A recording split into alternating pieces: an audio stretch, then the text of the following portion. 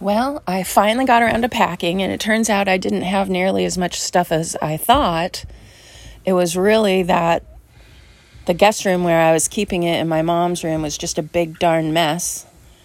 And there was a lot of stuff in there that wasn't mine or things that I don't need. There was a lot of empty boxes, things associated with my supplies for making the electronic devices that I do.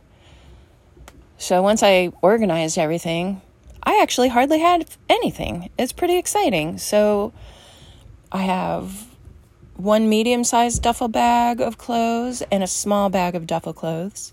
Small duffel bag of clothes. The small one's got my winter gear. The big one is plenty of clothes for hot and cool weather. And I've got a bin for my cooking supplies, and honestly, it's only about a quarter full. There's a ton of room in there.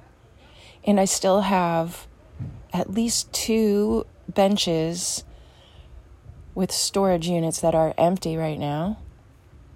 I mean, it's kind of amazing. I'm surprised at how little I have. It's awesome. I love it. And my thought is, if I need anything on the way, I'll just stop in a thrift store and get what I need. So that's a huge relief. Still not sure where I'm going to put my Traeger table, but I'm not too worried now.